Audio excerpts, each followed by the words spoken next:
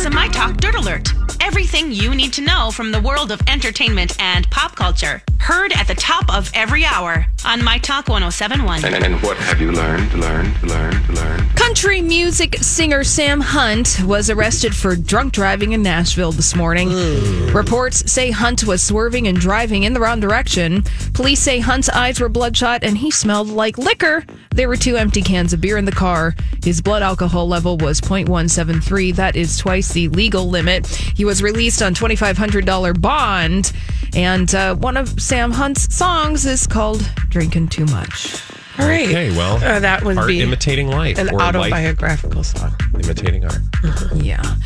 Paper Magazine's Break the Internet issue is out. Remember, that's the magazine that had that Kim Kardashian cover on it a couple of years ago. Well, K-pop band BTS is on the cover, but inside, Pete Davidson is giving an interview where he says that he treats every girlfriend he has like a princess.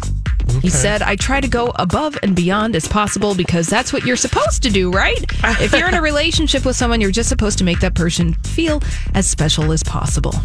I feel like that's why he ended up getting engaged to Ariana Grande, because he was trying to go above and beyond and maybe like dial it back a couple notches. Yeah, maybe she wasn't willing to go above and beyond. Yeah. And Taylor Swift, she's going to be at the American Music Awards. Is this new information?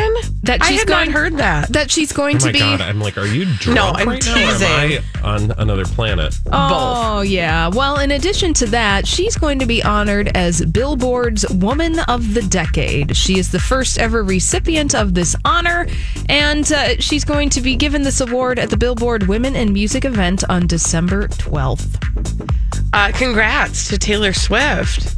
Being the Woman of the Decade. More trophies for her trophy case. Yeah. Yes. And she's going to tell us about all the awesome things that she does and is. Again, can we just go back to the fact that like the narrative that she's pushing is how she's kept down? Like she's nobody's buying it except her fans. I just like to, in these moments, recognize that. Thank you. Well, that's all the dirt we have this hour. For more, check out mytalk1071.com or download the MyTalk app.